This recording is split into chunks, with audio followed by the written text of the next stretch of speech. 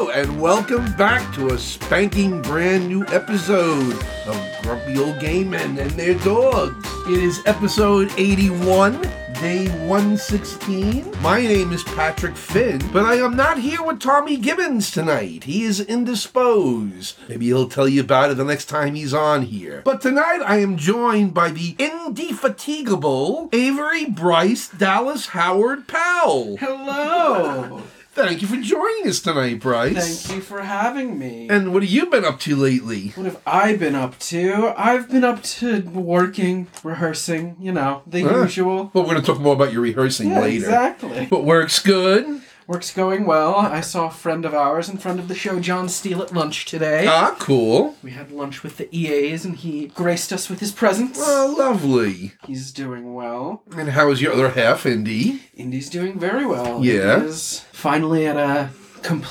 mostly remote job. Oh, wow. Yeah, I know. Oh, good for her. Doing what's called CAS assessments. Oh, wow. I can't remember what it stands for. Okay. Something assessment system. Okay, yeah. Just an acronym. Yeah, some backronym, redundant bullshit, CATS assessment, now and forever. Been on Broadway for 20 years. Right. So, nothing else going on, then? No, nothing that I can think of. Okay, like I said, we'll talk more about what you're rehearsing in a little while. Yeah, it'll all come up later. But I guess I'll share some news with the audience and with you tonight. We broke a couple of records this past week. Ooh. We have now surpassed over 5,000 downloads for our podcast. Very nice. In fact, I can give you an exact number as of right now tonight. We're officially at 5,036 downloads. Ooh, very nice. Right, and also this has been our best month, this April. Our last best month was April of last year. But this year so far for April, we have over 511 downloads, and the month's not even over yet. I know. I can remember when we were celebrating 100 downloads. Right? It feels like just yesterday. Yeah, My God. exactly. So we've come a long way. I can tell you, like the last time we were celebrating 3,000 downloads, that was in October of last year. Oh, God. And we were being listened to in 43 U.S. states and 29 countries. As of today, it's still the same number of states, 43, but we are now up to 39 countries where we're listened to. The top countries where we're listened to are the UK,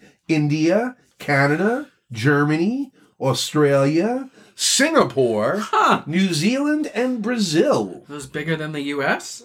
Well, no, the U.S. is the biggest of all. Oh, okay. Without saying, sense.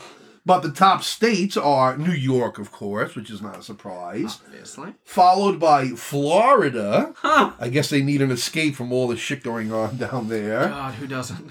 Pennsylvania. Kansas. Jesus there are some people in Topeka, Kansas who really love us. They've been downloading loads of our episodes at once. So that's good to hear. But for podcasts. And that's followed by Alabama.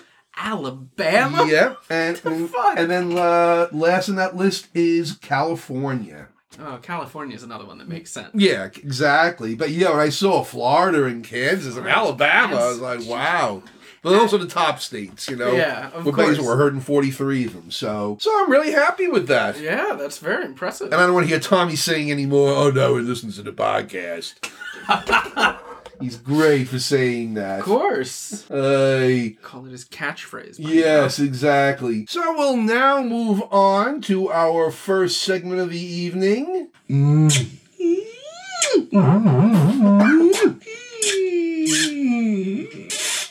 Yes, it's time for a little heavy petting. Ooh. Do you like our new sound effect for that? I very much enjoyed the new sound effect. Well, for the top of this segment, we have news about outdoor dining with dogs. Ooh.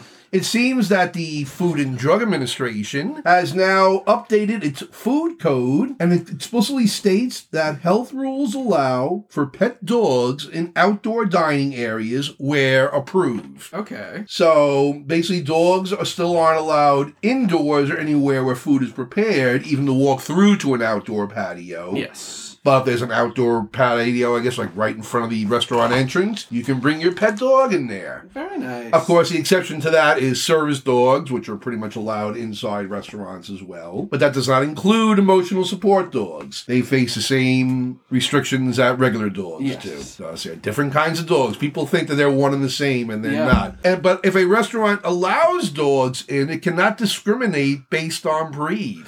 Good. So if it allows one type of dog in, it's got to allow all types of dogs in. Good. I'm glad to hear that. Yeah, exactly. As a fierce defender of pit bulls, I am very glad to hear that they must let all dogs in. Yeah, exactly. That's the way it should be. Yes. As long as it's a well-trained, well-behaved dog, there shouldn't be an issue. Yes, as long as they're trained. And of course, cats and other pets are still not allowed in restaurants unless they're service animals. Yes. But you'll be happy to know that New York State and 22 other states officially allow dogs in outdoor patio areas of restaurants. Excellent. So this won't be a major change in law in half the country at least. So that's some good news. In our next news segment, I have to ask you about something. Have you ever eaten dog? No, I have not. No? I don't believe I've ever eaten dog. Okay. Have you ever gone to a restaurant where they've served dog? Not in my adult life. Then I guess you've never been to South Korea. Surprisingly enough. Okay. No, I have not. Well, it seems that there was some controversy there recently when the wife of the president of South Korea said that she would make an effort to end dog meat consumption for the duration of her husband's term, which ends in 2027. Okay. She and her husband are known pet lovers. They have 6 dogs and 5 cats. So it seems that eating dog is a centuries-old practice in Korea. Yes. But there have been growing calls to outlaw it by animal rights campaigns. And also it's kind of fallen out of favor, especially with younger people. Yes. Thus they're not brought up with that. So now, believe it or not, there are dog farmers. They actually have farms, I guess, that breed dogs for consumption. That's insane. So they're basically saying, well, if you're going to do this, allow them to maintain their businesses for at least the next 15 to 20 years until the older people who are the main source of asking for the dog meat die off. Okay. So they're still working on that. But I did not know about 1 million dogs are slaughtered annually for food in South Korea. Oh my God. Yeah. That's unfathomable. Right?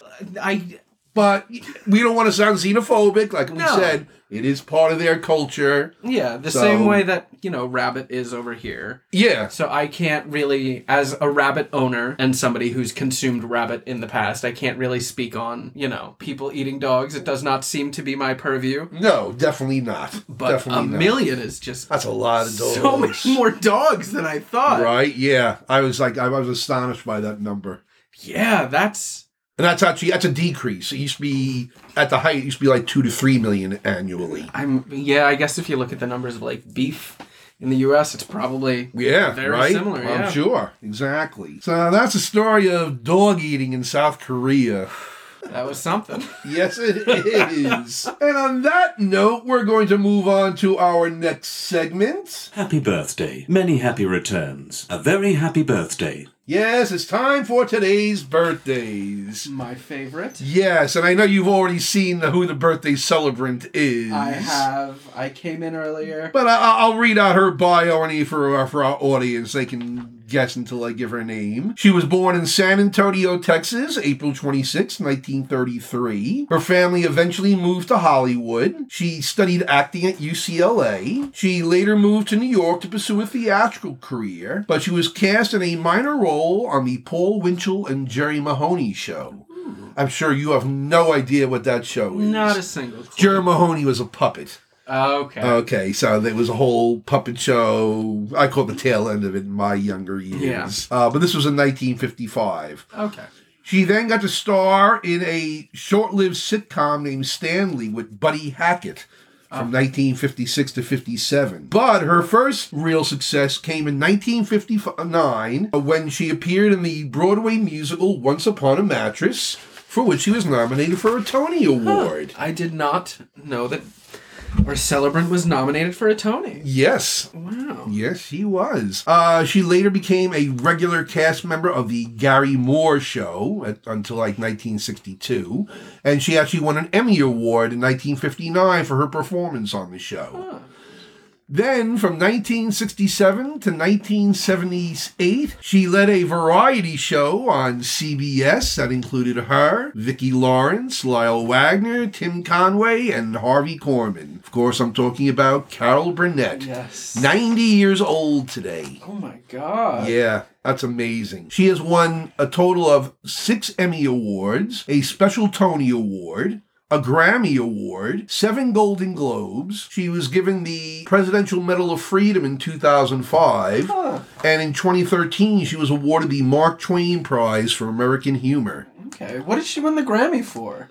I think it was a spoken word recording of one of her memoirs. Oh, okay. That makes sense. Yeah, I think that was in like 2017. I forget the title of it, but that's what she got that for. That makes sense, yeah. So she's an EGT. She's not an EGOT. Yeah. But Emmy, Grammy, and Tony winner. There's time yet. Yes, there is. She's still got time. Someone cast her in a movie. Quick, my God. Right? So, to Carol Burnett, we say... Happy birthday, Carol. Happy birthday.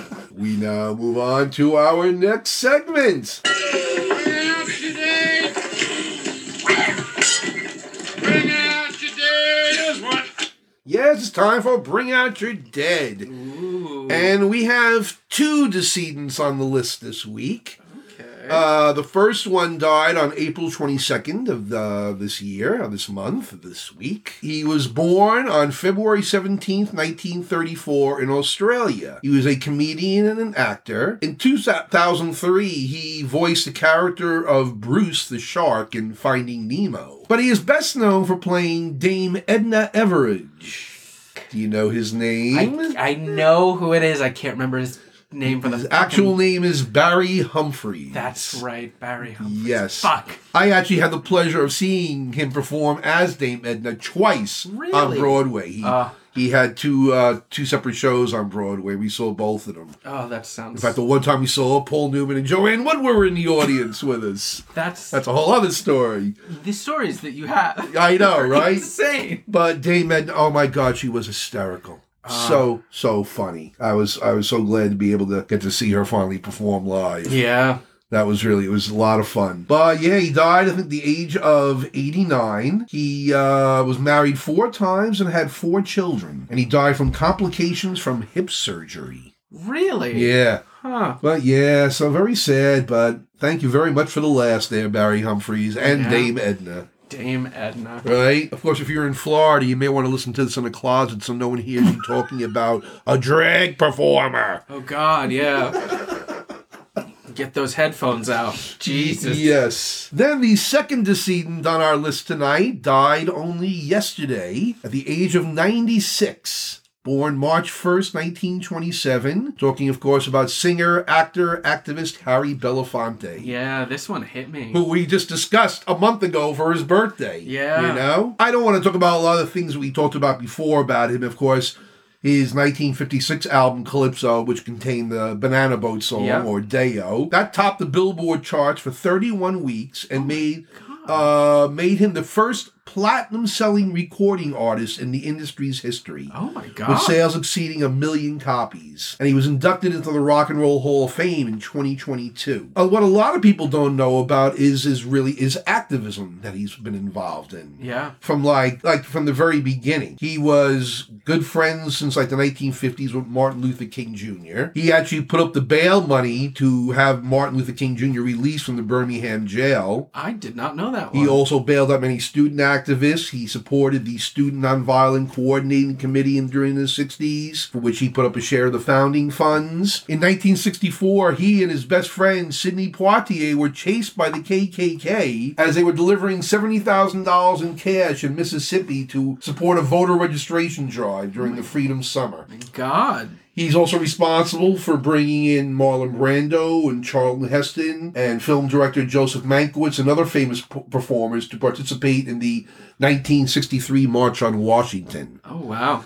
And he was also known for There were a couple of controversial moments involving him. He had a role in the 1957 film Island in the Sun, which garnered controversy because of his character's flirting with a white woman, played by Joan Fontaine. Oh, how dare he. In fact, a member of the South Carolina legislature introduced a bill seeking to fine theaters showing the film. I'm shocked, I tell you. Shocked. Right? South Carolina? He then appeared on a 1968 Petula Clark TV special. And at one point, I guess they sang a song together, and she placed her hand on his arm, which set off a brouhaha. How dare a white woman touching a black man? How dare she? Right? My God. But also, for those of you who know the song We Are the World, are you familiar with that song? I am familiar with it. I love We Are the World. For those of you who are not familiar with it, this was a song that was recorded, I believe, in 1985. It was recorded in response to a bunch of British musicians getting together and recording the song called Do They Know It's Christmas, which was raising funds for the famine in Africa at the time. So there was this American counterpart, and who organized it? Harry Belafonte. Really? And it's got Michael Jackson in it, Bruce Springsteen, Bob Dylan, Cindy, you name it. They're in there. They're the artists of that time period. Anyone was in it. I didn't realize he organized it. I always thought it was Michael who organized that. Nope, he organized it. Wow, okay. He's the one who came up with the idea for it. And honestly, a brilliant song. Right? I listen to that song to this day. Yeah. So that's a little bit more about Harry Belafonte that we didn't know before. Yeah. I thought people should know more about his activist side. Yeah, oh, absolutely. So rest in peace there, Harry Belafonte. Yes, thank you for the music. We now move on to our next segment. Today in History. And today in history, this show opened April 26, 1970, with a book by George Firth, Harold Prince directing, music and lyrics by Stephen Sondheim, Michael Bennett handling the choreography, and Elaine Stritch in one of the lead roles. Oh, Company. We're talking about Company. For those of you not familiar with Company, here's a little snippet. Yeah. Oh, dear, your part. Bobby, baby. Bobby, Robert, darling. Bobby, we've been trying to call you. Bobby, Angela's got something to tell. Bobby, love. Bobby, honey. Bobby, we've been trying. Darling. Bobby, baby. The kids were asking Bobby, there was something we wanted to say. I was busy, Bobby, Bella. Sweetie, How have you been? Start by on your way home. Bobby, we've been getting to know you. Drop by anytime. But yeah, that's the opening number from Company, which was at the time considered a revolutionary musical at the time. Absolutely. This whole presentation, the way it tells the story of Bobby, who was played originally by Robert Morse on Broadway. Yes. Yep. And of course has the famous number, The Ladies Who Lunch, sung by Elaine Stritch, and countless actresses afterwards. Of course. Yeah, I saw not the most recent Company revival where they made Bobby a woman. Yeah. I saw the other one where the actors were also the musicians. Yes, that in was the production. Raul Esparza, right? Yes, Raul Esparza. He played Bobby, who is fantastic because all during the show he does not play an instrument at all. All the other actors do. It's not until the very end when it's his number, Being Alive, and then he sits at the piano and plays. Yeah. It was an incredible production. It was amazing to see that. It's my favorite Sondheim. I absolutely love Company, and if I ever need to cry, I watch the documentary that they filmed of the original cast recording, and when they get to Being Alive and he sings it, I cry every time I watch it. That's my, if I'm I can be sad today. My favorite number in the show is Side by Side / What Would We Do Without You. That's very good. Great opening Act 2 number. Oh my God, yeah. Right? I really like Sorry Grateful. I think that might be my favorite. That's great. There's so many great numbers in that show. Oh my God. The Pitter Patter number. I'm not getting married today. Oh my God, what a great number that is. And Madeline Kahn's version. Yes. Oh, that's fantastic, God. Right? Definitely. Yeah, so happy anniversary to company. Happy anniversary, company. 53 years ago. Oh my Can you God. imagine that? 53 years ago. Oh, and just so I don't forget, it won 6 Tony Awards, including Best Musical. Good. It deserves it. Had to mention that. But that wasn't the only show that opened today on Broadway. 2 shows about hookers opened today on in Broadway history. The first one was in 1926. The play was called Sex. It was written by a woman under the pseudonym named Jane Mast. Her actual name was Mae West. Oh. And she started it, wrote the show, and it played on Broadway for 375 performances. Wow. It was condemned and got criticism, got critically bad reviews. Oh, of course. It was about pimps and prostitutes and adultery and corruption, and it did not go over well. Oh, I can't imagine. But it was the only play on Broadway that season to stay open through the summer and into the following year. Huh. But in February of 1927, the New York Police Department closed it down and charged Mae West and the company with obscenity. After 325,000 people had already seen the show. Of course. And she was actually sentenced to 10 days in jail.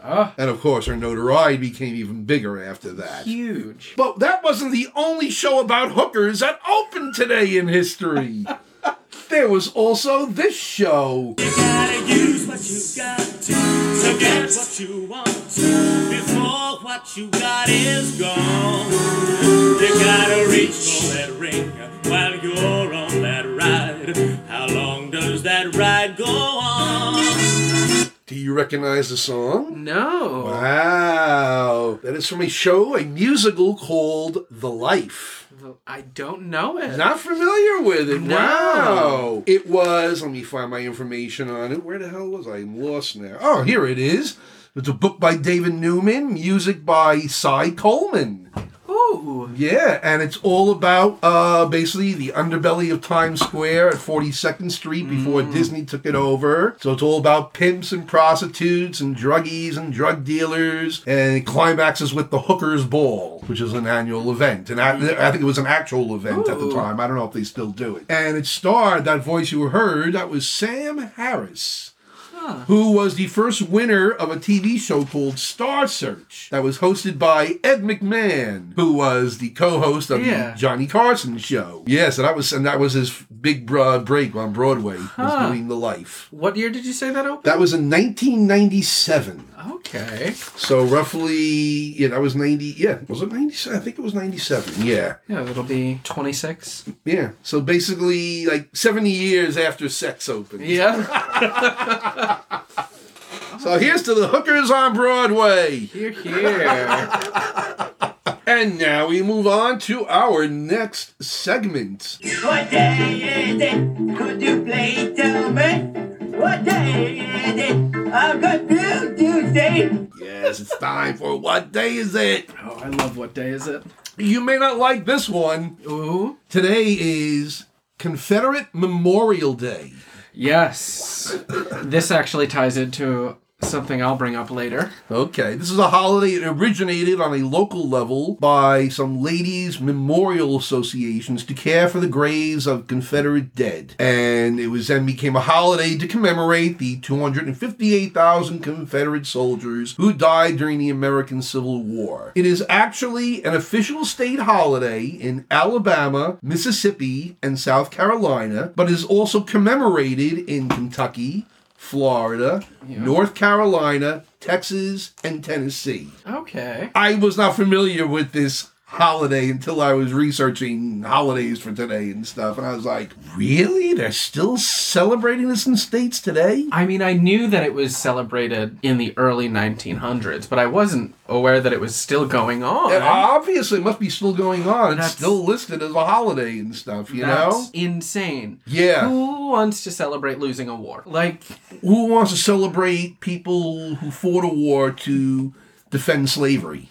Exactly. You know? It's asinine to me. So yeah, I saw it as like, oh yeah, I got to bring that up on the podcast. Yeah, That's like, well, let's have a Benedict Arnold day while we're at it, you know? Hey, what a great idea. Yeah, right? Absolutely. Wild behavior from people. Yeah, exactly. What the fuck? Right? Yeah, I saw it. I was like, really?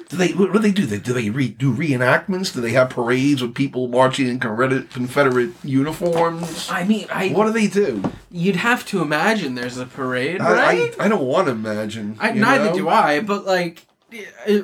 But wouldn't surprise me. Oh, no. Would not surprise me. Well, we normally do turn your head and cough, but we don't have anything to report in that area tonight. Ooh. So tonight we're going to go into our alternate segment. How about a little round of Get the Guests? How about that? How about a little game of Get the Guests? Yes, it's time to play Get the Guests. Ooh. And of course, our guest tonight is Avery, Bryce, Dallas, Howard, Powell. Hello, that's me. So, Bryce, you mentioned before you were in rehearsals. What are you in rehearsals for? I am currently rehearsing 2 shows, the first of which is The Complete Works of William Shakespeare, Abridged. Okay. The second show that I'm doing, a little bit less known, is called The Shape of Things. Neil LaBute play. Yes, I absolutely love it. I read it and I fell in love with it. It's absolutely crazy. I won't spoil it here. Okay. Well, let me ask you about the first show first, I guess. Yes. The Shakespeare, how many different roles are you playing in that? Too many to count. It's 3 actors who do... all the plays of Shakespeare. The complete works of William Shakespeare. In basically 90 minutes. Yeah, in about 90 minutes. And, you know... we run through it like absolute maniacs, and it is one of the funnier shows that I have seen, let alone performed. Okay. You can find video of it, I think, on YouTube. Oh, I'm sure, and stuff. yeah. There's everywhere. But me and the 2 other actors who are in it, Chris Wadolowski and Teddy Plesia, are having an absolute ball working on it. And if it's half as fun to come and see as it is to even put together, let alone perform, it will be one of the funnest and funniest shows that I have ever done. Now, I assume there's not a lot of costume changes in this, or there's no set really, or anything like that. Well, you'd be incorrect about the costume. Really? Okay. Well, insofar as, like, running off stage, throwing on a coat or a wig, and coming back on. Yeah. Right? Because we're going to be mostly dressed in upscale street clothes, one could say. Yeah. Because in the show we're playing ourselves. Okay. But there's really not a lot of set. I think the set we're putting up is 2 curtains. Oh, so we okay. have space to run backstage and grab little costumes and props. But the costumes and props is honestly where a lot of the show lives. Because, you know, not everybody can do a million different voices to play all of these characters. Right. So, and it'll get confusing that way, so we're relying on, like, oh, you're playing a woman in this scene, run off, grab a bad wig, and run back on with it on, you know? Yeah. Or, like, in one scene, we do the show Titus Andronicus, in which the title character is missing one hand. Yes. And his daughter. I played that role. Yes, you have. I was in that one with you. Yes, you were. And his daughter is missing both of her hands. Oh, yes, that's so right. we have to run off, put mittens on our hands, and come back on and perform the whole scene in mittens. And then in the next breath, we're performing the tragedies. So it's, you know, run off, change again, come back on. So it's a very kinetic and much more physically demanding than I thought it was going to be. The physicality of the show. Yeah, there's a lot of physical comedy, which I knew going in. But just the simple amount of cardio that gets done by coming on and off stage is staggering. I'm sure, right? Yeah. Now, do you go in any particular order with the Shakespeare plays? No, not particularly. Okay. We start off and finish with 2 of the better-known shows. Okay. The show starts with Romeo and Juliet, and then kind of everything else gets lumped together in the middle. We run through a bunch of them in the next 10 minutes, and then the entirety of Act 2 is just Hamlet. Okay. Which is this big production with audience participation and running and screaming, but much of the other stuff outside of Titus Andronicus, the Scottish play, and I believe that's it, are the only other 2 that are mentioned or done. Okay. As one little vignette of its own. Yeah. A lot of the stuff Like, all of the comedies are lumped together really quick.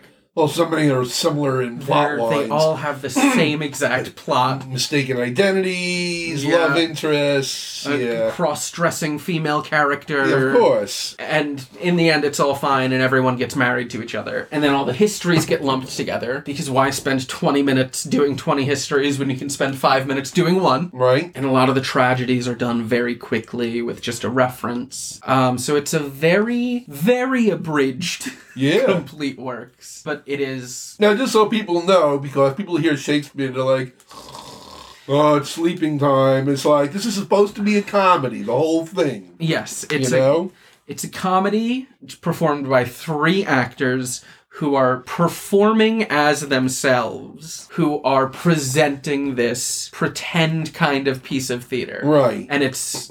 it's all modern day speech, except the quotes from Shakespeare, which you're going to have to do. Of course. But it is very modern, it's very quippy, and it's very funny. I would not compare it to any other Shakespeare media that's been done. It's not like we're on stage in these big frilly neck pieces and, Yeah, exactly. We're not doing Elizabethan era Shakespeare. No, my God. No, we're making fun of Shakespeare while making fun of ourselves, and it's a very good time. Very cool. Yes. So where is this being done? This is being done at South Shore Theater Experience. And where is that located? That is located in Lindenhurst. On Wellwood Avenue? On Wellwood Avenue, yes. I could give the whole address if you'd like.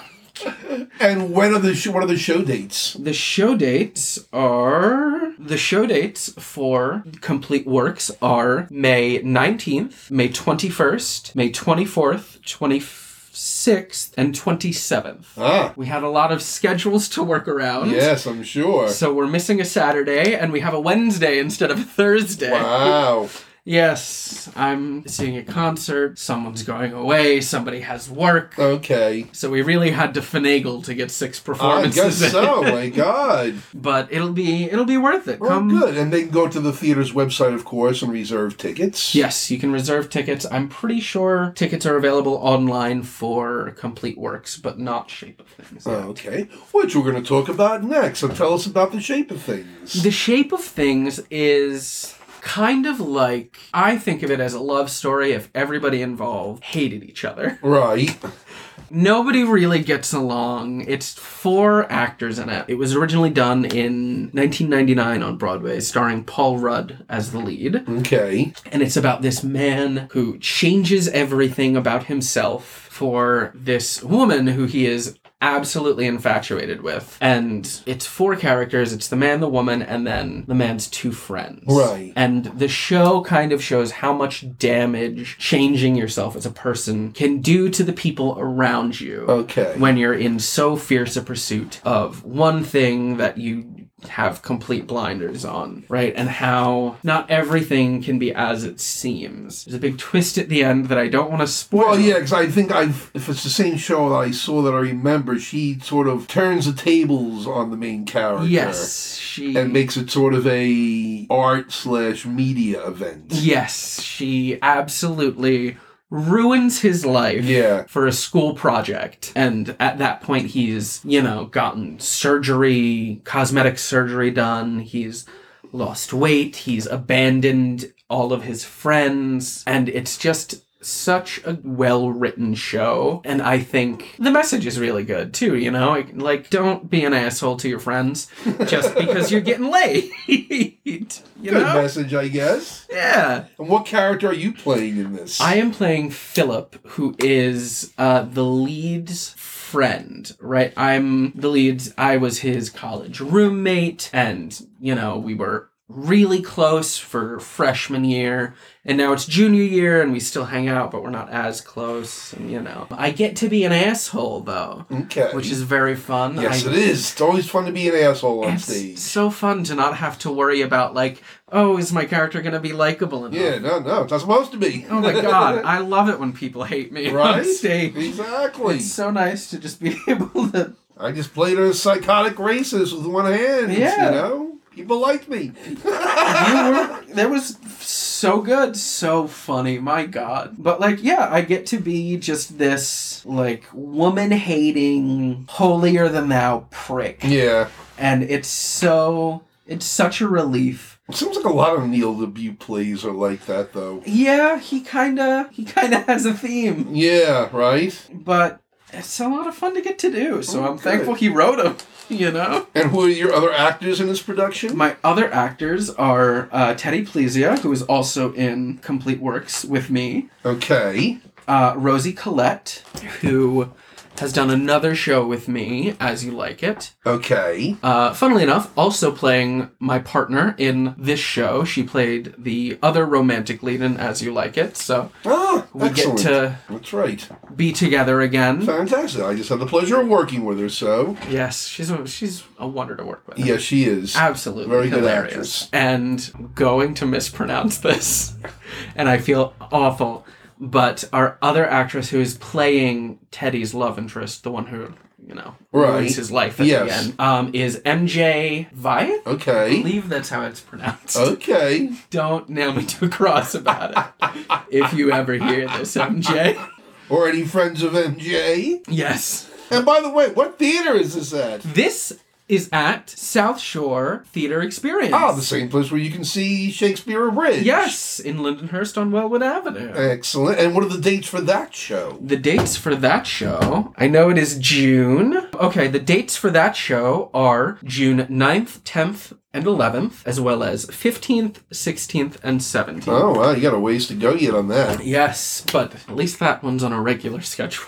Yes, exactly. Yeah, the usual Friday, Saturday, Sunday, and then Thursday, Friday, Saturday. Friday, Saturday, yes. But that one's a ways away, and I don't have to particularly worry about it yet. Yeah, exactly. And I'm only in 3 scenes, and one of them I have 4 lines, so... I'm not particularly concerned about that one. I think you'll be able to handle that pretty well. Let's hope. Right? After Shakespeare. My God. Yeah, that'll be the real challenge for you. Oh my God, between the modern day lexicon and then switching back and forth. Yeah. I have to do probably the second most famous Hamlet monologue. I have to do What a Piece of Work is Man. Ah, great soliloquy. It's a phenomenal soliloquy, but it's a beast to look at. So between that and then playing every woman in the show, it is going to be a hell of a time. Are you playing Lady M? No, No. Lady M is not included. Really? Yeah. Wow, I'm surprised. It's just because it's so condensed. It is literally just King Macbeth and Macduff. Yeah. And it's done in a minute and a half tops. Okay, I guess I'll come see it anyway. Don't worry, I play Juliet and I do a Miss Piggy. So oh my God. Good you'll Lord. have to be there to see it. Yeah, I guess so. All right, looking forward to seeing both of them. I'm looking forward to putting both of them on. Good. I'm quite excited. Excellent. Well, thank you for sharing with us and our audience. Thank you for listening to me drone on. We now move on to our next segment, wherein we take a look into my briefs. And this will be a quick look into my briefs today. Ooh. There's really no major cases coming up right now or anything, but I'm sure we've all been familiar with the news about Clarence Thomas and his unethical or allegedly unethical practices of receiving gifts and paid vacations from a rich political donor for over 20 years that he claims is his good friends. Yeah. And I think it came out today that actually there's an actual case involving this man's company that went up on appeal before the Supreme Court. And Clarence Thomas did not recuse himself from the case. Really? Yes. And now we're also finding out about Neil Gorsuch, one of the associate justices. Yes. He, on his federal disclosure form, reported a land deal where he sold land. Okay. But, as required by federal law, he failed to report who he sold the land to. Oh. And it turned out to be another rich corporate political donor whose company has had about 22 cases before the Supreme Court.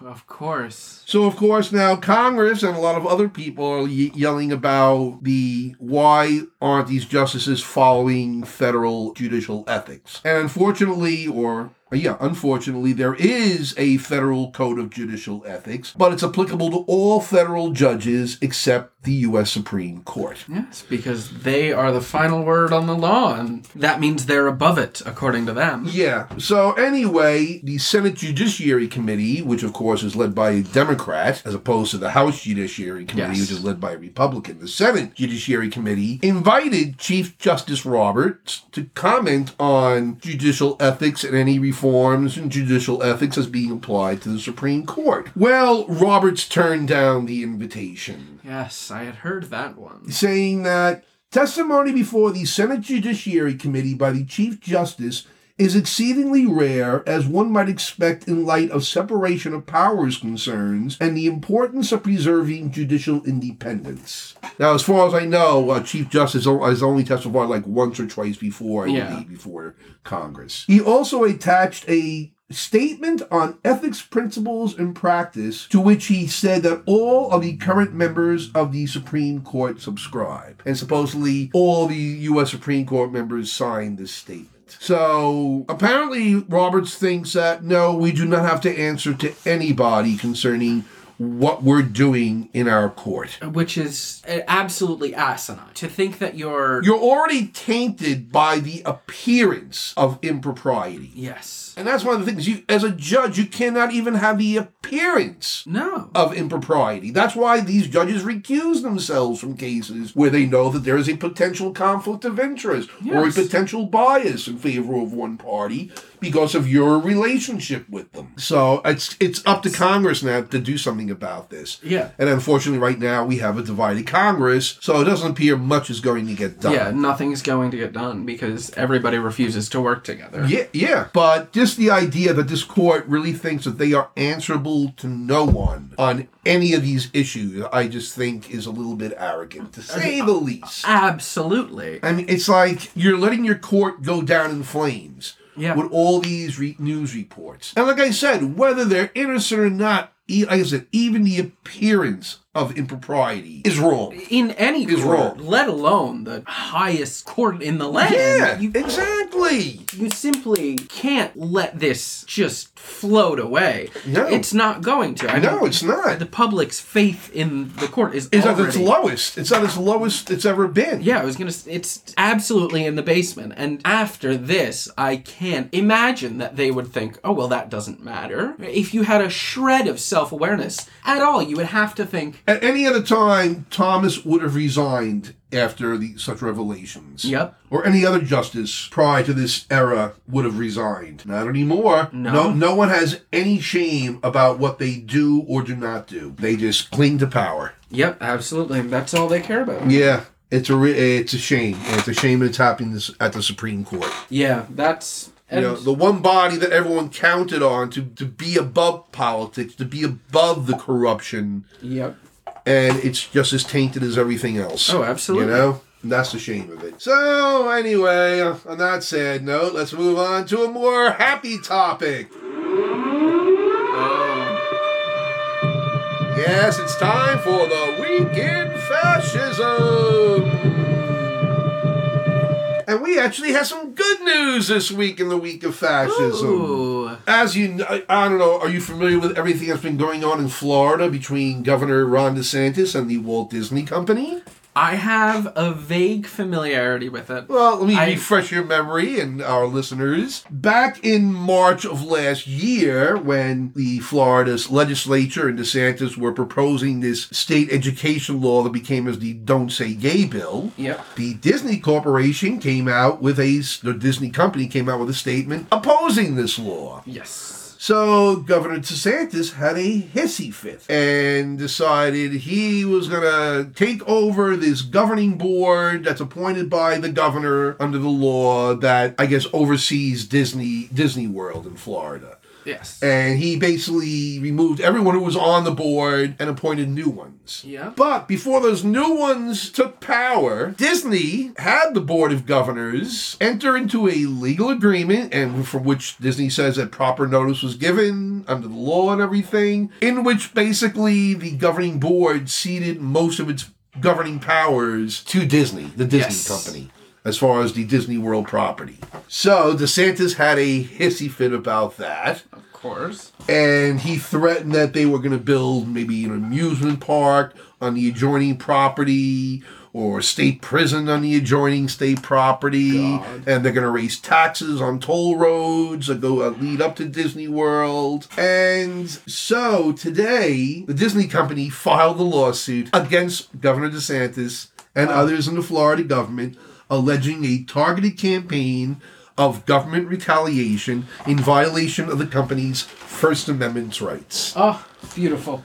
And I gotta say, after seeing what they've been doing, I think they've got a good argument. Yeah. You know, they're being singled out for their opposition. Absolutely. You know? Even as somebody who doesn't know shit about the law, it's so fucking obvious. Right? That, like, this is retaliation. Yeah, of course it is. No way that it wasn't. And it's going to become a losing battle for him. Oh, yeah. Disney's the largest state employer. Oh, my God, yeah. What are you going to do if Disney says, fuck you, we're going to move to Puerto Rico, which could use a boost in its economy, and we're going to take our 75,000 jobs with us? Yep. You know? What are they going to say then? Florida. Yeah. Yeah. You know, it's probably the biggest taxpayer in Florida. Absolutely. You know? So this is a losing battle for DeSantis. He never should have started it in the first place. But then we move on to a not so great story, and this concerns Montana State Representative Zoe Zephyr.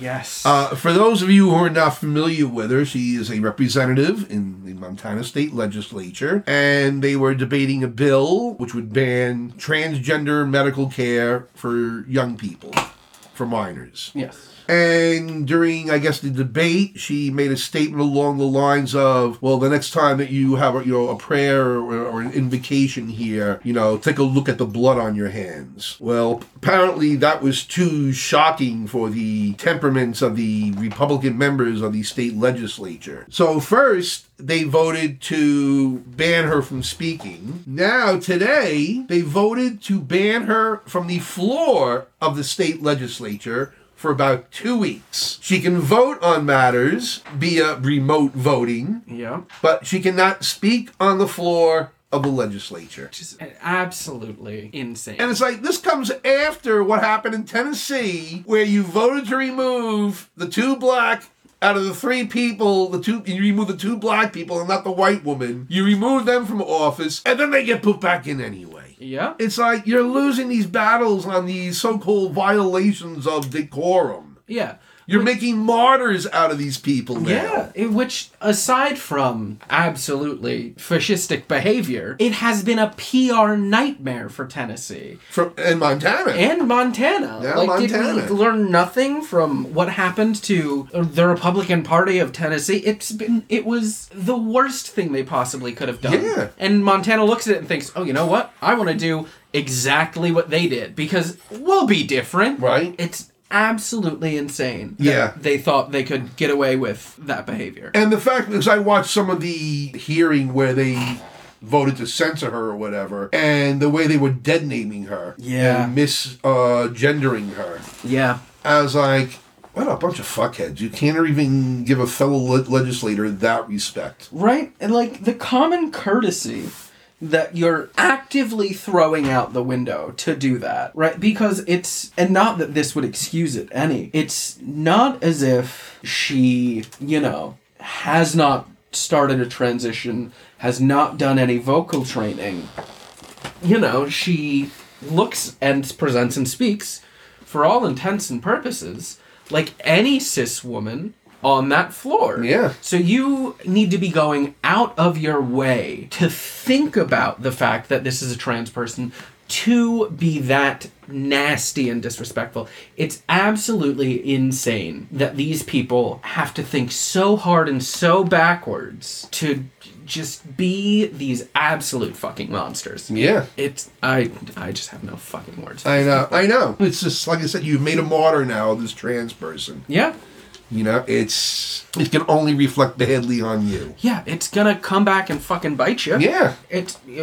it has not happened any differently in Tennessee, what do you think's going to happen here? And in the meantime, you're depriving the people of her district any real voice in that legislature now for the next 2 weeks. Yeah. Well, I mean, the people of her district are the ones who voted her in, Patrick. They don't want them to have a voice anyway. I know. They don't want that voice in. Yeah, obviously not. The Montana floor. I tell you.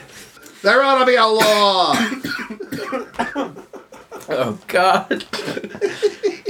And on that note, we'll now move on to our next segment. Watching you. Yes, it's time for We Like to Watch. Ooh. But before we get into what we like to watch, I think we should be celebrating the demise of Tucker Carlson and his removal from Fox News. Oh, absolutely. What a great day for television journalism, even in the sorry state that it's in. Oh, yeah. It's thrilling. It was a piece of bright news to wake up to and read this morning. The only TV, quote-unquote, journalist to have been fired from all 3 cable news networks now. Really? Yep, he worked for CNN in the beginning, then MSNBC, and then Fox. I didn't know he was on MSNBC. I remember him from the CNN days, when he was this bow tie wearing Jewy trying to come across like William F. Buckley. Yeah, he was just a little peevish guy. I didn't like him at all. I didn't like him then. And I sure as hell didn't like him in his white supremacist act on Fox News channel. Yeah. You know, he was just disgusting. Oh yeah, he was a fucking monster. There's this great video of him being confronted, I forget if it's in a restaurant or fast food place, I'm not sure where it is, and this guy comes up to him saying, "You are like the worst human being in the world." And it's like, wow! I'm going to see if I can find that clip. I'll post it on the bonus material. Oh, please. I saw some footage of him in an unaired interview with, it was somebody, I believe they were Dutch. And I don't know if they were like an economist or like a political philosopher or whatever. But this Dutch interviewee was taking down pretty much everything that Tucker said. And he fucking lost it. I've seen that. Yeah, yes, I've seen this that. guy out on... Yep, I've seen that. And it was never aired. And yes, I just watched that, actually. That's very funny you mentioned that. So, yes, a good riddance to fucking Tucker Carlson, man. Hope that's the last I ever have to look at his fucking face. Oh, I'm sure he's going to end up on, like, Newsmax or one of those other right-wing propaganda channels. Oh, yeah, you know? but that doesn't mean I'll have to fucking look at him. No, as much exactly, as I did when he was on fucking Fox. And then, surprisingly, on the same day that he was fired, Don Lemon was fired from CNN. Yes. Now, people think it's a result of his little problems that he had on his morning show, and he made comments about when women are at the prime of their age and stuff. And he got in trouble for that, and he was forced to take a few days off, and he had to make amends. Yeah. First of all, I think his being sent to the morning show was a demotion anyway. Oh, yeah. He was on a primetime news channel. He had his own show on there, and now he's being sent to morning show. Fucking morning on CNN. Yeah. Who's watching CNN first thing in the fucking morning? I mean, I don't watch TV in the morning, you know? No, absolutely not. The only time I see the morning news is when I walk into work in the cafe. That's about the only time I ever see. I never watch TV in the morning. It's just, I don't need that in the morning. It's too much. I'll sit down, I'll look at my news on my work computer, and everything's fine. Right? But overall, I wasn't that upset about Don Lemon being fired. I didn't think he was that good in the first place. No. The only time I liked him was when he was drunk on the New Year's Eve show. Because everyone's better drunk on the New Year's Eve show. But that was about it. So, sorry you lost your job there, Don. I hope you find something. Yeah, I'm sure he will. He'll be all right. I'm sure he'll bounce back. So, yeah, I just had to acknowledge that. Yeah. So, what have you watched new this past week? I have watched, not TV, not movie, I saw 3 stage performances of note this past week. Oh, what did you go see? Wednesday night, I saw Parade on Broadway. Ooh. Starring Ben Platt and Michaela Diamond. And how was that? That was phenomenal. Yeah. Parade is one of my favorite shows. How was Ben Platt? Ben Platt was much better than I thought. Okay. I was worried about Ben Platt. Let me tell you, was I worried. Because, we know him from his little nepotism show. Well, yeah. Dear Evan Hansen. Yeah. I know. which I am not a fan of. No, neither am I. But I love Jason Robert Brown. I love Yeah, his Parade's a writing. good musical. Really good show. It is probably my favorite musical, of all time, and it's such an important story. For those of our listeners who don't know, Parade is the story of Leo Frank, who was a Jewish man accused in the early 1910s of murdering a 13-year-old girl named Mary Fagan, and through sensational media and anti-Semitism in Georgia at the time, he was found guilty. Now, he later had his sentence commuted from hanging to a life sentence, and he was being commuted to another prison when he was intercepted, or he might have been at the other prison, but he was abducted and hanged and lynched for the murder of this girl. And it is widely believed today that he did not kill this little girl, and that it was a cleaner at the factory that he was it was some the foreman of. handyman I remember reading. Named Jim Conley. And this show dramatizes that story and tells it, but not in this, big melodramatic way. No, it's not. It's a beautiful show, and the music captures everything beautifully. Mm-hmm. And this actually ties into Confederate Memorial Day. Because in the show, the girl, Mary Fagan, the actual name of the girl who died, was murdered on Confederate Memorial Day. Oh, in actuality, it happened a month or two beforehand. But for the purposes of the show, and, times had to be changed. Everything has to be condensed for a show. Yeah, they consolidated the time frame. Yeah, but Ben Platt was very good. The highlight of the show, I think, there were two big highlights. The first one was Michaela Diamond, who played Lucille Frank. She is only marginally older than me. I want to say she's 28 or 29.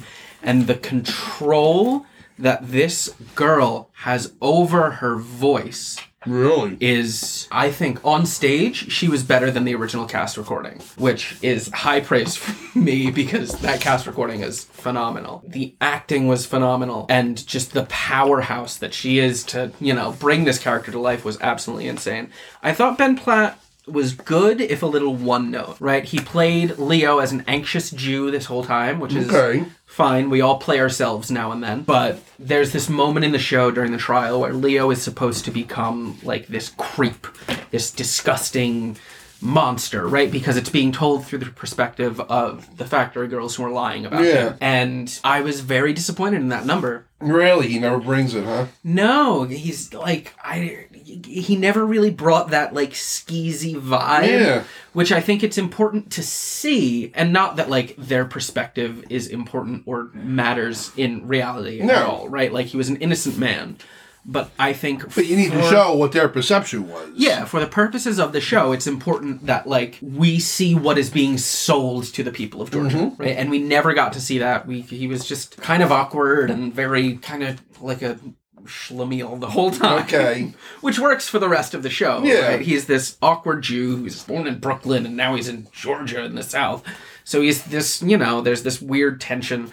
But he never brought it. Okay. The other highlight of the show was the actor playing Jim Conley. He was phenomenal. His voice absolutely blew me away. Oh, cool. I cannot sing his praises enough. Skip the rest of the cast album. Listen to him on the cast album. Okay. He is, oh my God, absolutely out of this world. Stole the show in any time that he was on stage. Could not take my eyes off. His stage presence was absolutely amazing. Oh, cool.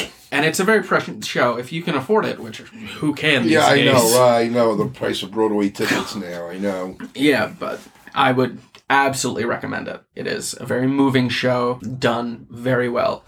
They had images of the actual people projected onto the back of the stage. They blew the theater out back to the brick. Yeah. Which I love. I love it when they find a reason to show the actual back of the theater. Right. And they blew it out to the brick and they projected images of actual people. And at the end of the show, they projected an image of him hanging. Oh, wow. During the scene where he hangs. Yeah. And it was, oh my God. I can imagine. It was, and I've seen those photos before, right? I performed the show about 6 or 7 years ago. So I did my research then, because I was playing Frankie Epps, who's like the young Southern boy. I remember. I saw that production. Yeah, I was playing him. So, but I wanted to do my research. As a Jew, it wasn't a story I knew. It's not a famous story. I think it should be, but like I went like into a deep dive in the research on it. So I had seen those pictures, but Indy, who came with me, had never seen those photos before. Oh wow! And it was like a holy shit moment. Yeah. And you could tell for a lot of people in the theater, like there was an audible gasp when that picture came up. But one of the better productions on Broadway right now. I guarantee it. Cool. And what else did you see? I saw on Thursday Sweeney Todd. With Josh Groban. Yes, with our good buddy Josh. And how was Josh? Josh played Josh Groban, which is not the wrong role to be playing in Sweeney Todd. Yes, yeah. I'm assuming all of our listeners should know the show Sweeney Todd. I would hope so by now. The Demon Barber of Fleet Street. We are. That gives you an idea of what the show's about. Yeah, we're grumpy old gay men. If you don't know the show, why are you listening? Yeah. But you know he's dark and brooding and my wife, she's dead and I need vengeance. Josh Groban played Josh Groban, and it really dragged the rest of the show down. He didn't try for an accent. Didn't even try to do an accent. The show's Victorian London. Are you serious? No accent. It was just Josh Groban the whole show. And it's my guy. Oh my god! How can you not do the accent? And that's the thing, right? And there were a few stars in this show. It wasn't just Josh Groban. There was Gaten Mazzarato, who's the kid with the curly hair from Stranger Things. Okay. He was phenomenal. He played Toby. Blew it out of this world. He had me crying not while I'm around. I was sitting in my chair weeping in this theater because of him and Annalee Ashford singing that song to each other. Jordan Fisher was in it as well. Okay. As Anthony. Again, phenomenal. Yeah. I mean, as good as you can be. Anthony's kind of a wet noodle, but... It's that kind of a character, the character is just like, hey! Yeah. Joanna! Exactly.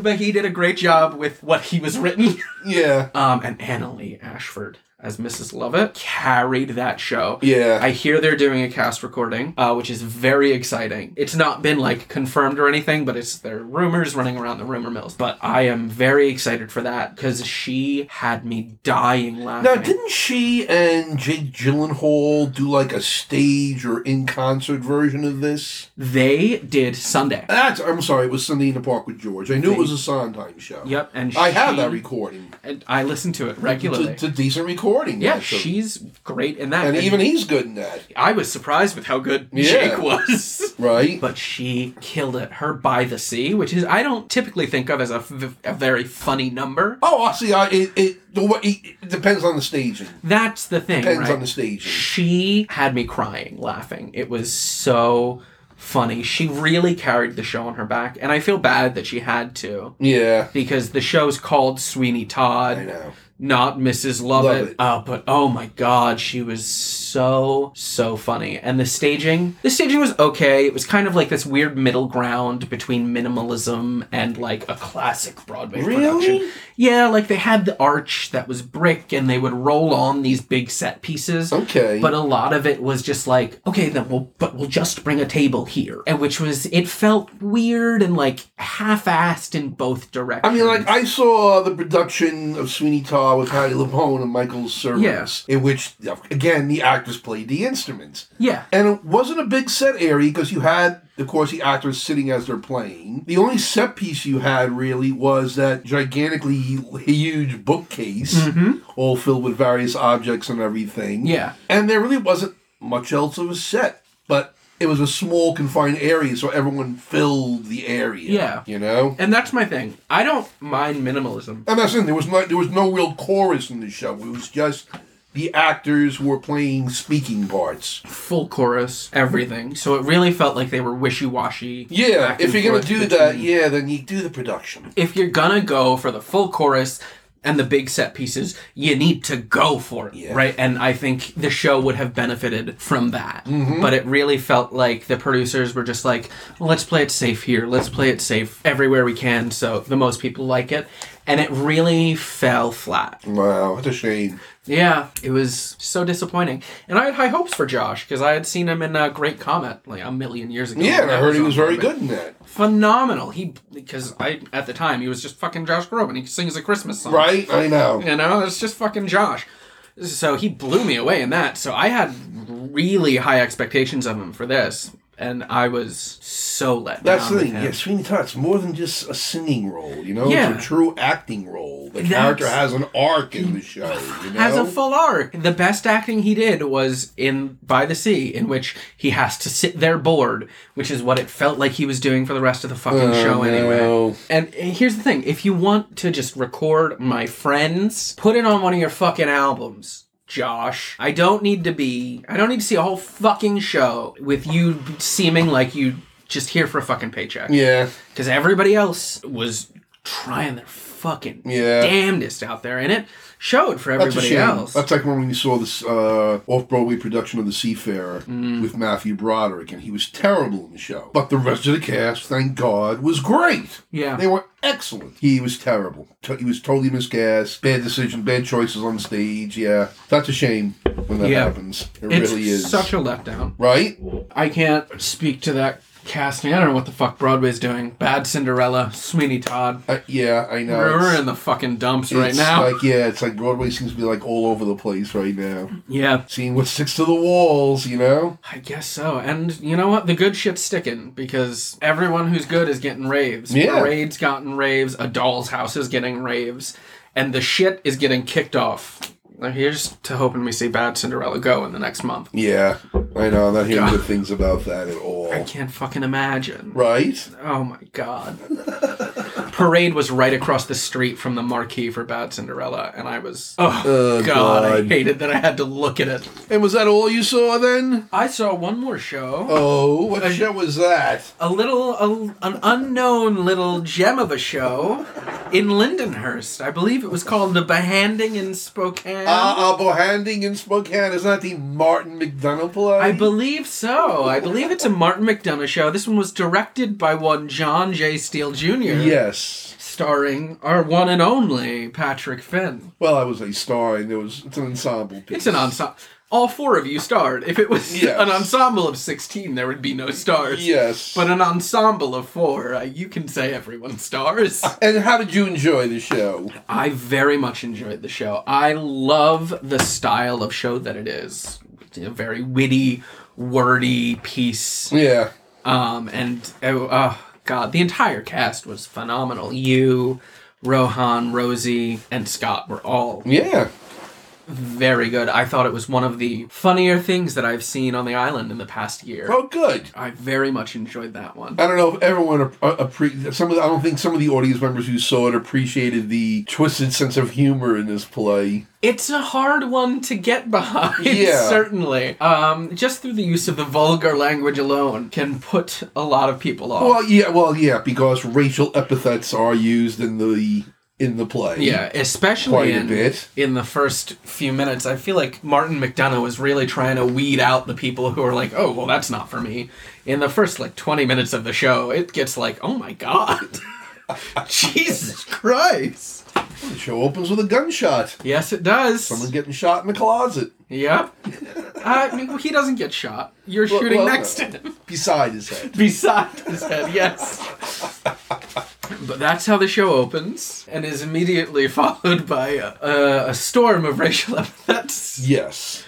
So it is very this is the night of theater you're in for. And if you're all right with that, you'll love the show. And if you're not, you won't. Well, what I was surprised by in this production, because not only is the N-word used, but my character says the word fag. Yeah. And that, I say twice in the show, and that was getting some of the bigger laughs in the show. Really? Yeah. Where at the same time, when my character first says the N-word, I heard a little, oh my God. There were gasps? I heard one on the opening night, but the word fag got big laughs, and I was just like, that's a little disconcerting. Well, if I can say the least. If I can, from my perspective, I laughed both times it was said because I think it was used to be comical. I guess, yeah. Right? And I also know you, so it's kind of comical for me to hear you, Patrick Finn, say, "Stop being a fag." Oh, yeah.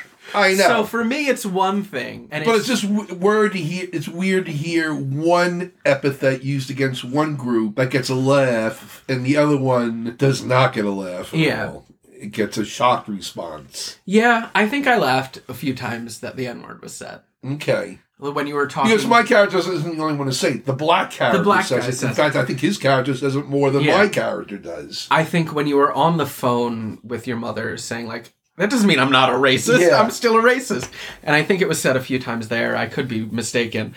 But that whole conversation, oh my God. That's a great scene. It was so funny. The mother is the best character in the play, and you never see her. Never even on stage. You never see her. She's just the phone conversation. Yeah, it's so good. Right? Oh my God, I love it. That was a fun play to do. I can imagine. I don't think I've ever seen it done on Long Island before. No. I don't know of anyone who's done it. You don't see a lot of McDonough performed at community theater. No. I don't know if it's because of the language or the subject matter, but it's all built for community theater. He doesn't have any, like, big productions. No, I know. It's all very kind of limited. They're small casts. Yeah. They're all very localized as far as the action and everything. Yeah. But I guess it's not every theater company's cup of tea. I get it. Just because I like it doesn't mean it's for everyone. I think of him as like the Quentin Tarantino of theater. You know? Yeah, absolutely. Without a doubt. That's what I think of him as. That reminds me, I need to watch that this weekend. What's that? Banshees of Inisherin. Oh, you haven't seen it yet? I started it with Indy. Indy didn't know that it wasn't, because the title sounds creepy and horror-y. Well, yeah. But if you know Martin McDonough, you know that's not what he writes. It's going to be a twisted comedy. Yeah. Which it is. Of course. And starring Colin Farrell and, what's his name? Brendan Gleeson. Who were together in another McDonough in Bruges. In Bruges. One of my favorites. So I knew going in exactly what it was going to be. Indy did not. So we sat down to watch it together. We got 20 minutes in, and Indy said, "Is this not a horror movie?" And I was like, "No, we can turn it off if you want." And we did. So oh, that's very funny. I will be finding time on my own to yes, watch please that one. do. It's worth watching. Oh, most my definitely. God. Just from the clips that I've seen, it seems so funny. It is. It's a good movie. Yeah. It really is. I mean, that's where the story goes. It's, quite a good movie. Yeah. But, was that all you watched? That's all of the new stuff I watch. I watch my regulars. You know, I had MasterChef on all week in the background of everything. Yeah, that's really kind of... I was burnt out on new stuff after Friday. We managed to fit in quite a few things to watch, actually. Ooh. Well, we finished watching the 1619 Project on Hulu. How was that? That was fan-fucking-tastic. It's a really good examination of how so much of American culture is based on black culture. Yeah. And how a lot of the current injustices being suffered by minorities stem from the history of slavery. Yeah. And it showed, that's what I really liked, how it connects the past with what's going on in the present. And it covers, each episode covers different areas. Like, one of the best episodes is all about music. Ooh. And basically the rise of black popular music after World War II. Yeah. But it goes back even further, saying how black music originated during slavery and everything, and how it was co-opted later on by the white man. It's an amazing series. I highly recommend it. I've been looking at that one for a little bit. It's like, I think it was like 5 or 6 episodes. Okay, so nothing. Yeah, it's not, not overly long. Yeah. But it's worth the watch. You'll learn quite a bit. I know I did. I definitely did. So that was really good. Then we watched the finale of The Mandalorian. I have not watched this You have not watched it? Oh, all right. I'm a bad Star Wars fan. I did watch The Last of Us, which I hear is the same plot. Him escorting a child. So. In a manner of speaking, yes. Only the child he's escorting in The Mandalorian is green and has long pointy ears and has the Force. Yeah. And Ellie in The Last of Us can use a gun, so... Right? But I watched the finale, and I said this to somebody else. I said the finale seemed truncated. It seemed like it just came to this abrupt end. I just thought that it felt like there was something missing from it. Also, I mean, spoiler alert, so you may want to skip 5 minutes ahead, because I'm going to give us something away right now, so spoiler alert. They kill the bad guy, who they've been building up. Okay. He dies, Moff Gideon. Yeah, fine. Who was in from last season. Giancarlo Esposito plays him. Yeah, oh, beautiful. And Phenomenal. they bring him back in this season. Okay. And they have this battle, I guess, and he's dead, and I was like, that's it. I was expecting something more. Maybe my expectations were too high. But I just thought the episode, it was lacking somehow. Yeah, but I mean, if a show's gonna build like that, if your expectations are where they are, it's not because it's not your fault. I know. The show did it. Yeah. So, you need something. Yeah, I was expecting more from this finale episode. I mean, this season, just from, the bits and pieces that I saw, seemed less serious and intense. Well, yeah, it was. I mean, first it was about him going to Mandalore so he could bathe in the waters to forgive his sins. And it covered all that, and then it got it developed from there about the planet not being as poisoned and tainted as they were led to believe. Okay. And then they talk about reviving the Mandalorian culture and the people. So it goes somewhere. Yeah. It's not the dramatic, high-tension story that we've seen in the past. Yeah, which you can't sustain that forever. Of course not. I get it. Yeah, exactly. Do some introspective stories. Right? Fine. Yeah. But I thought it was an okay season. It was an okay. But I thought the finale was just missing something. Yeah. Then I watched the whole season of, but the finale of Star Trek Picard. I haven't yet. Fucking amazing. Was it? Oh my God. Good. This was the season and finale that fans of Star Trek The Next Generation have been waiting for. Really? Good. Because the last film was I think Star Trek Nemesis with them. Mm-hmm. And it wasn't a satisfactory ending. Data dies at the end of it, and things are left hanging with everything else. Yeah. So it was never really satisfactorily ended with those characters, and they were beloved characters. Yeah. Because the series ended well. I thought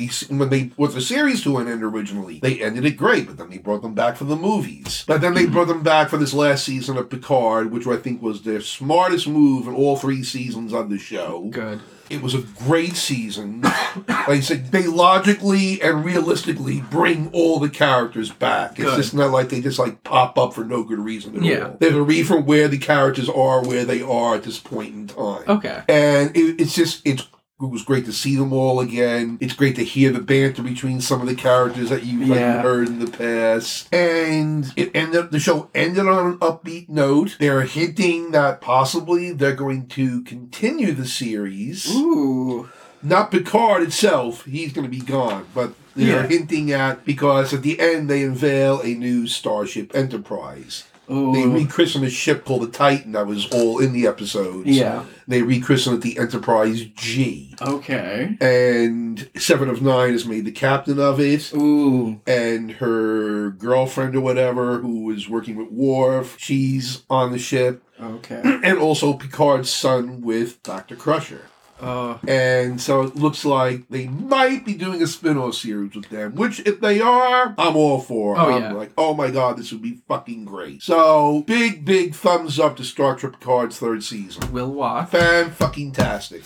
I have Paramount. I should be watching these things. Yeah, right? I know. I just don't have time. I'm in so many shows. Oh my God. I've been doing nonstop shows since October. I know the feeling. Rehearsing, so it's all right, home, rehearsal, sleep. So then we watch some mindless entertainment also. Well, as if some of that may not be mindless. Well. But we watched the 2 murder mystery movies with Adam Sandler and Jennifer Aniston. Okay.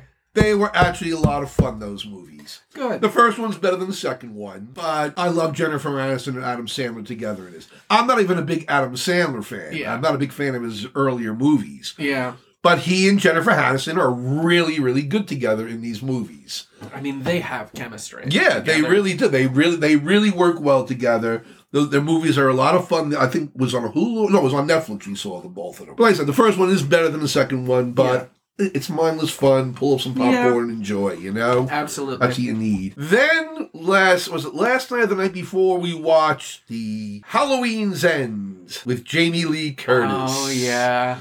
Which is the finale of these Halloween movies, supposedly. Thank God. It was meh. Yeah. It was meh. Yeah. I was could have lived without it. I think they wanted to capitalize since Scream came back. Yeah. And Scream's doing really well because they took the new one. I saw it in theaters, I believe. Yeah. They took it in a whole new direction. And you said it was good. In New York, I loved it, and a lot of people did, so they probably saw that, and they were like, well, you know what, they brought back Jamie Lee, of course. You have to. You have to bring back Jamie Lee after all this time. And they know that when they did H2O, and then the other one before this one was Halloween Kills. Something. And now there's this one. They should have just, you don't need to watch it. Don't bother. Yeah.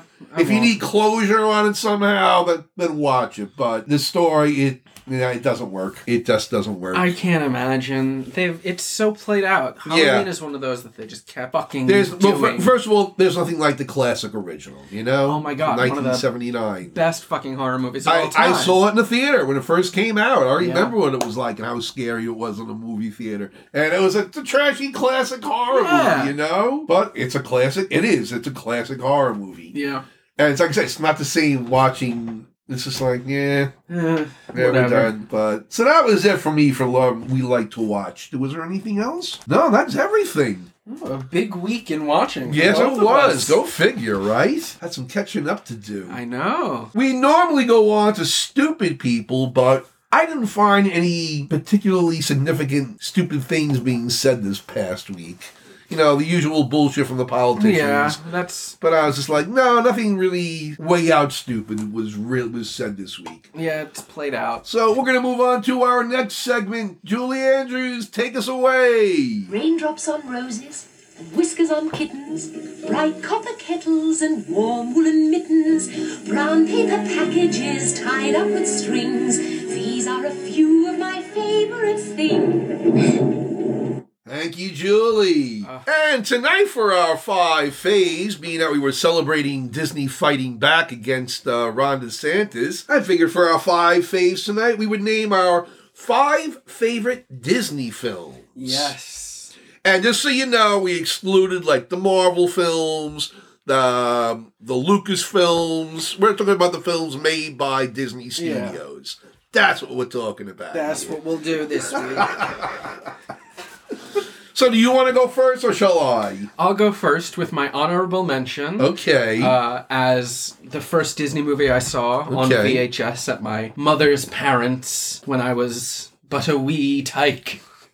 It's Alice in Wonderland. Really? It was my first Disney movie. Oh my God. It's like it's the first Disney movie I ever remember seeing. I was sitting on the floor of the playroom. It had to have been late, and I was like, all right, bedtime. We'll throw in a VHS or whatever. And it was Alice in Wonderland, and I loved that movie. I still love it to this day. It's been too long since I saw it. But yeah, that's my honorable mention for my first Disney movie. Wow. Well, I have an honorable mention also, and it's because it's the first one I saw. I believe I even saw it in the theater. Ooh. Because back then, this is the 60s we're talking about, they actually replayed these old Disney films in the theaters. Bambi. Yes, I put Bambi on there. That's a good I don't one. have it in my 5 faves because Bambi's mom dies. It's so sad. I can't say it's in my top 5. That scene always gets me, you know?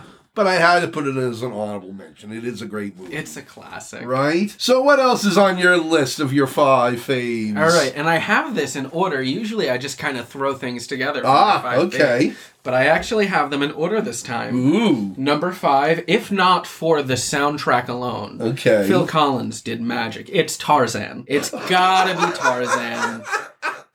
The soundtrack, the Phil Collins... I was not expecting that, but you're such a different generation than mine. Yes. But, like, when I think of, like, Disney movie soundtracks... Okay. And the work that Phil Collins did on Tarzan, and how good all of the songs are, they didn't have to be that good. Phil could have phoned it in, but he didn't. And you know what? Number 5, absolutely Tarzan. Oh, my God. Tarzan. Number 5 on my list, I'm going to try to put them in some kind of an order, is one of the live action films. Ooh. And this was from the 60s. The Love Bug. I don't think I've ever even heard of this. It's the story of Herbie, a yellow Volkswagen. Oh, Herbie, yeah. All the crazy adventures they go on. I think Robert Morse was in that movie as well, too. He got everywhere back then. Yeah, he was getting around. But I remember seeing that as a kid. Yeah, The Love Bug. So I had to have that on there. Okay. Fun movie. I loved Herbie. Herbie's great. Come on. Herbie, you gotta love him. So what's number 4 on your list? Number 4 is a very early use of animation and live action put together. Ooh. Who Framed Roger Rabbit? Oh, I thought you were going to say something else, but... Oh, is that something else on your list? Maybe. We'll find out soon. Oh, yeah. Who Framed Roger Rabbit? Roger Rabbit. Great movie. Yes, that is. It's an excellent movie. Oh, my God. It holds up. Terrific blending of animation and live action. Perfectly the tributes to the past animators. Yeah. Past cartoon characters. And the comedy in that movie. Oh, it's great. It's so funny. Yeah. One it really very is. It's really well done movie. movies. Bob Hoskins starred in that. God, Bob Christopher Hoskins. Lloyd. How did I forget Christopher Lloyd? And Kathleen Turner as the voice of Jessica Rabbit. Jessica Rabbit. Yep. An awakening for many a young boy. Oh, what a great... I'm not bad. I'm just drawn that way. What a line. Right? Great line. Oh. All right, number 4 on my list. There's also a blend of, I think, live action animation, although I don't know if it was done the same way. And it starred Angela Lansbury. We're talking about Bed Knobs and Broomsticks. Oh my God. I bet you've never even seen this film. I haven't seen it, but I've heard of it a lot. It takes place during World War II in England, and Angela Lansbury is a witch. Ooh. And she has these adventures with these 2 kids and this other man in the movie. And at the end, there's an invasion of Germany, and there's this museum of all these medieval soldiers. So she animates the knights' armor and everything to fight against the invasion. Of course. But they have all this great stuff. There's like a whole underwater sequence with all the live characters underwater. It was a fun movie as a kid. Really did. It was it's a lot of fun. Cute little soundtrack. There's a couple of songs thrown in there. Fun movie. I recommend it for all kids of all ages. This 25-year-old kid will be watching it shortly, I'm sure. Right? All right, what's number 3 on your list? Number 3 for me, another one that's well known for its soundtrack, but it's not on here for the soundtrack. Written by Danny Elfman, The Nightmare Before Christmas. Ah, wow. It is an October to December staple in the Powell Johnson household. Because... Sure, it's a Christmas movie, but it's also a Halloween movie. Yes, it's 2 holidays in one. Exactly. You get it from October to December. But I love that movie. Danny Elfman, his singing in the whole film as Jack, absolutely phenomenal. The stop motion alone is so well done. Yeah. Absolutely amazing. And Tim Burton, not as involved as you'd think. He was not the one who directed it. Yes, I know. Yeah. He was mostly a producer on that. Yep, he was a producer, and of course, as author of the original story, he had input. But you can see his stylistic touches to it. Everyone's big eyes and looks like they're anemic. All right, so number 3 on my list, The Jungle Book.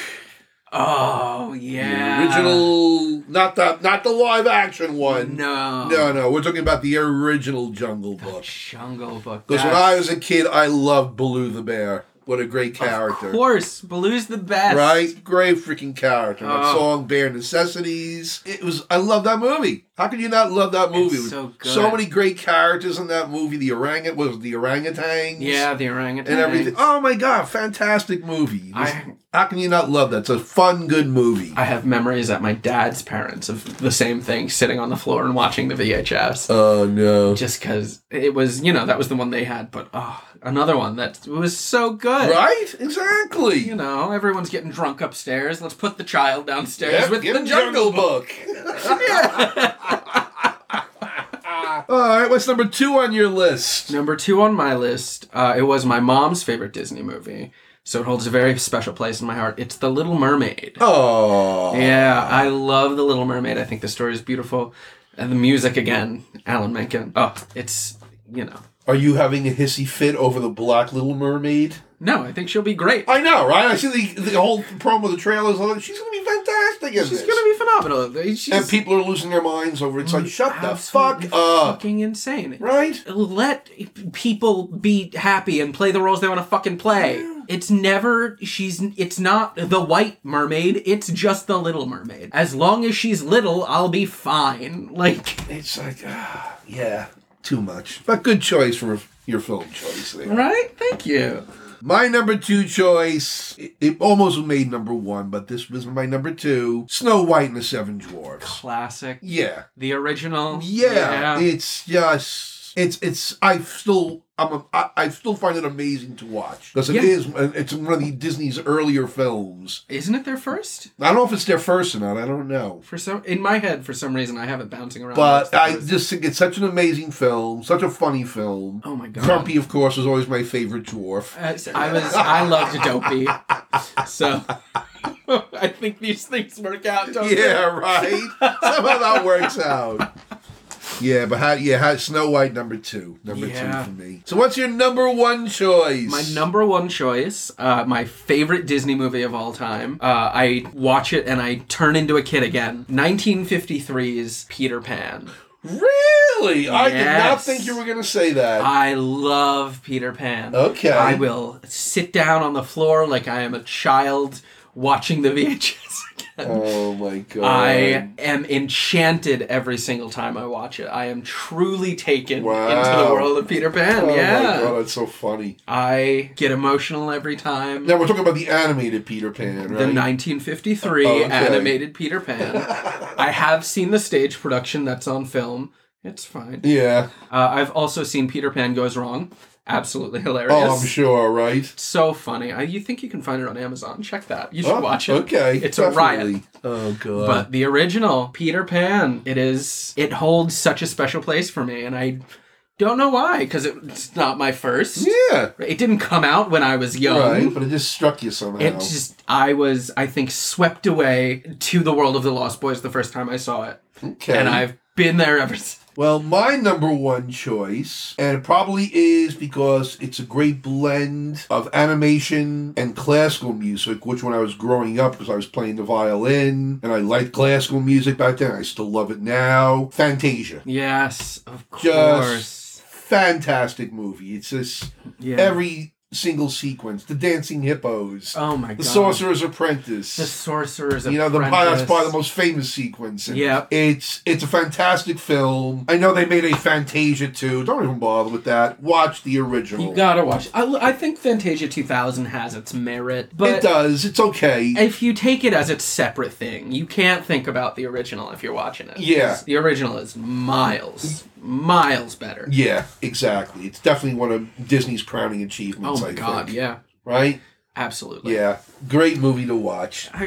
I'm so mad that wasn't on my list now. When you were talking before, I was like, he must mean Fantasia. He must mean Fantasia. No, he did not. It was Peter Pan all along. Wow. Well, we'll now move on to our next segment. Take us away, Mr. Eastwood. Get off my lawn. Did you hear me? I said get off my lawn now. You heard the man. Yes, it's time for the Grumpy Old Gay Men Gripe of the Week. And what's your gripe this week, Bryce? My gripe is one you are particularly familiar with. Ooh. My gripe is the Long Island Railroad. I cannot stand the fucking Long Island Railroad. And why is that?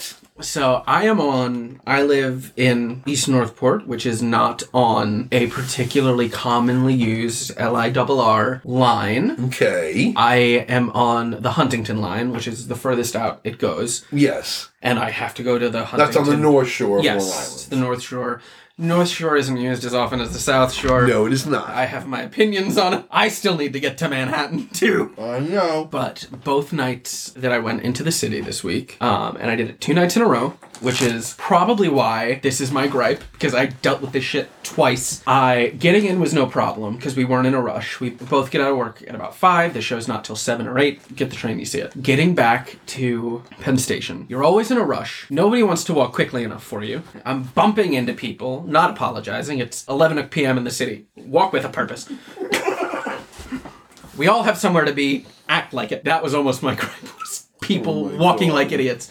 So I'm rushing to the station the first night because we have an 11:13 to catch. Parade's about 2 hours, 45 minutes. It started at 8. So by the time we both get out of the theater, it's 11. We're on 45th, so it's nothing crazy, but we gotta motor. Yeah. We gotta get down to 33rd. We get there.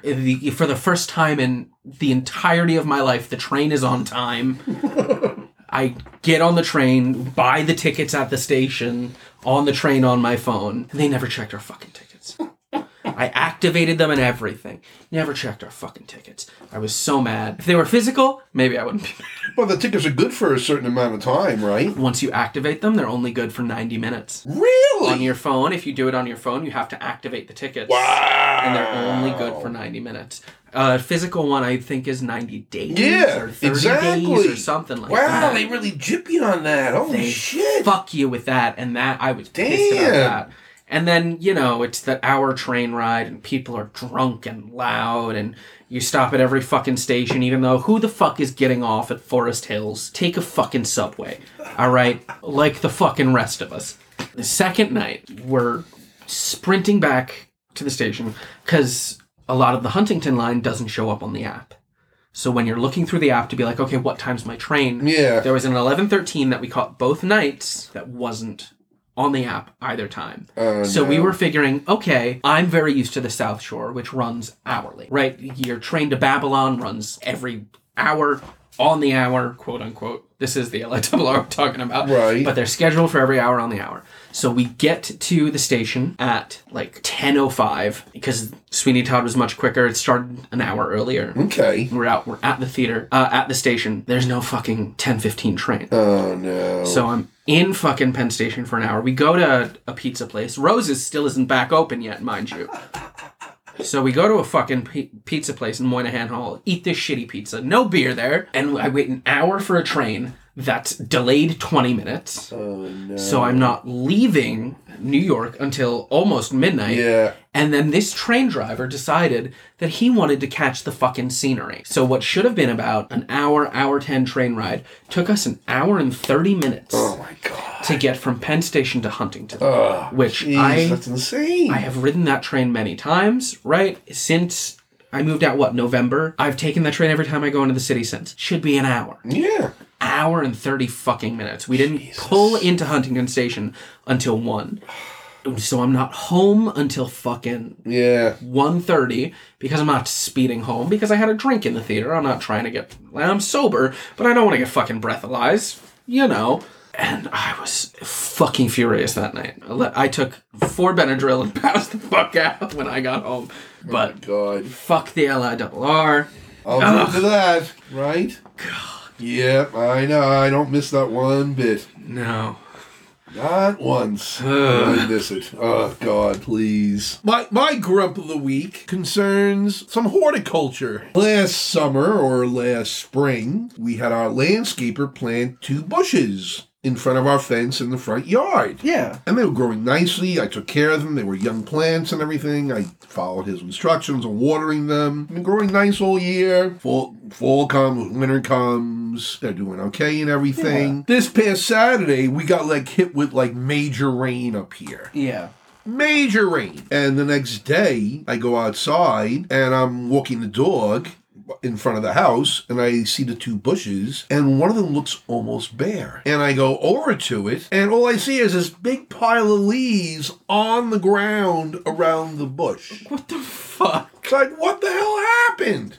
The other bush was perfectly fine. It's the same plant. Plant. It's like, what the fuck? So I called my texted my landscaper and I sent him photos, and he's like, oh, he goes, it probably went into shock from the storm. Just give it some liquid Miracle Grow. It should be okay. I'll check it when the next time I come over to cut the grass. And he actually stopped by and did check, and he said, there is new growth on the bush. But I'm like, yeah, but why did this come off in the first place like that? It's an outdoor plant. Right? Rain shouldn't be a fucking issue. And we paid a lot of money for these bushes, you know? They were like $300, I think. I'm fucking... So, yeah, this bush better recover. I spend too much time, money, and effort working on my yard, you know? It'll be my fucking gripe if it doesn't recover. Jesus fucking Christ! Right? Unbelievable. Well, that brings us to the conclusion of this week's episode. And we want to thank Avery, Bryce, Dallas, Howard, Powell for showing up tonight at the last minute to fill in for us. Thank you for having me. Greatly appreciate it. I'm sure Tommy will appreciate it. He'd better.